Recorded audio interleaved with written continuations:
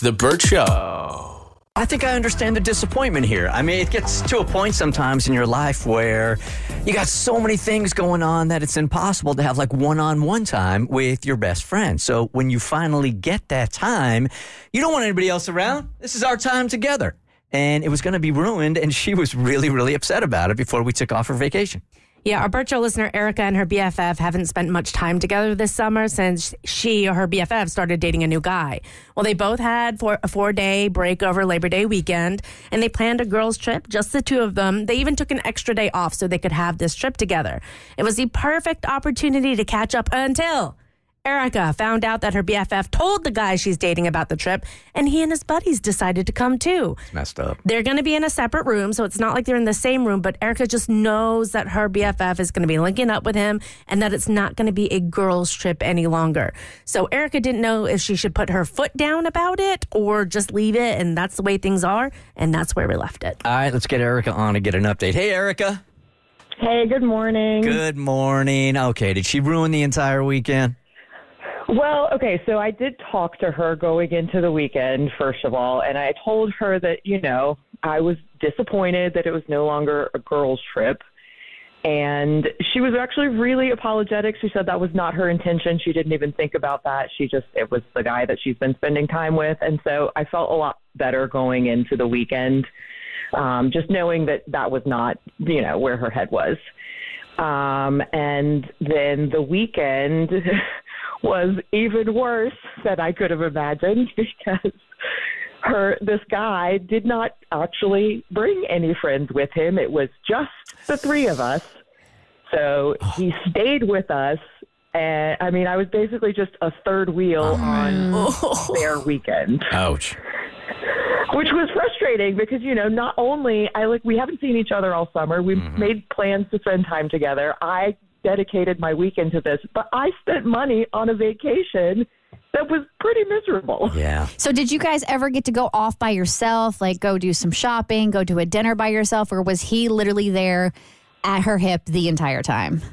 He was there pretty much. The only time that it was just the girls was like when we were getting ready to go out at night. That really sucks. Yeah, it does. I'm sorry. I'm surprised he didn't feel awkward being there. Yeah. Well, some dudes are pretty oblivious. That's true. Did he have any remorse? And what about her? Like after the weekend was over, did she do additional apologizing? She has not apologized for that. I'm a little torn because they definitely seem into each other. And so I totally get that. But just do it without me. I just felt completely left by the side of the road. Yeah.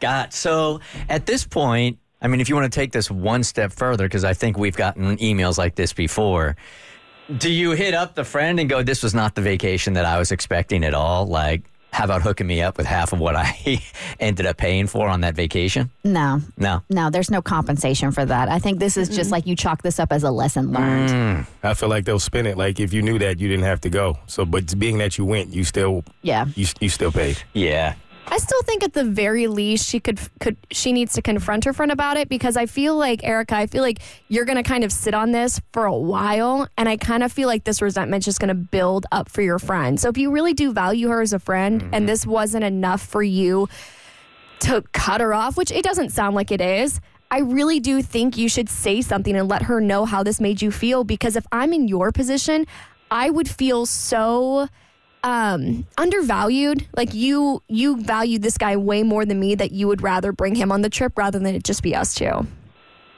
Yeah, I definitely agree. I think right now I'm still pretty upset about it, and so I'm worried that I'm going to say something, that I don't mean. You said this is a best friend of yours, though, right? Yeah, but we haven't really been in touch. I haven't seen her all summer.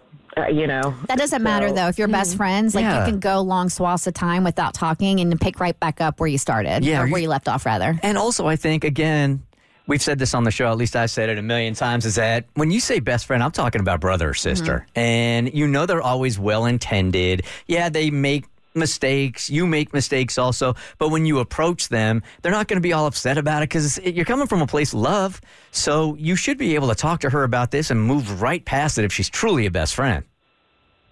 Yeah, that's a great point.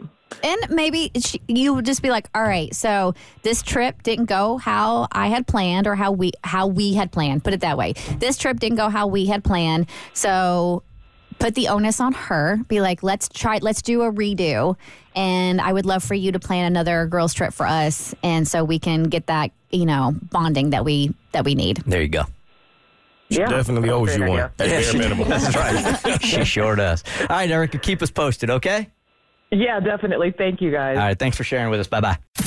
The Burt Show.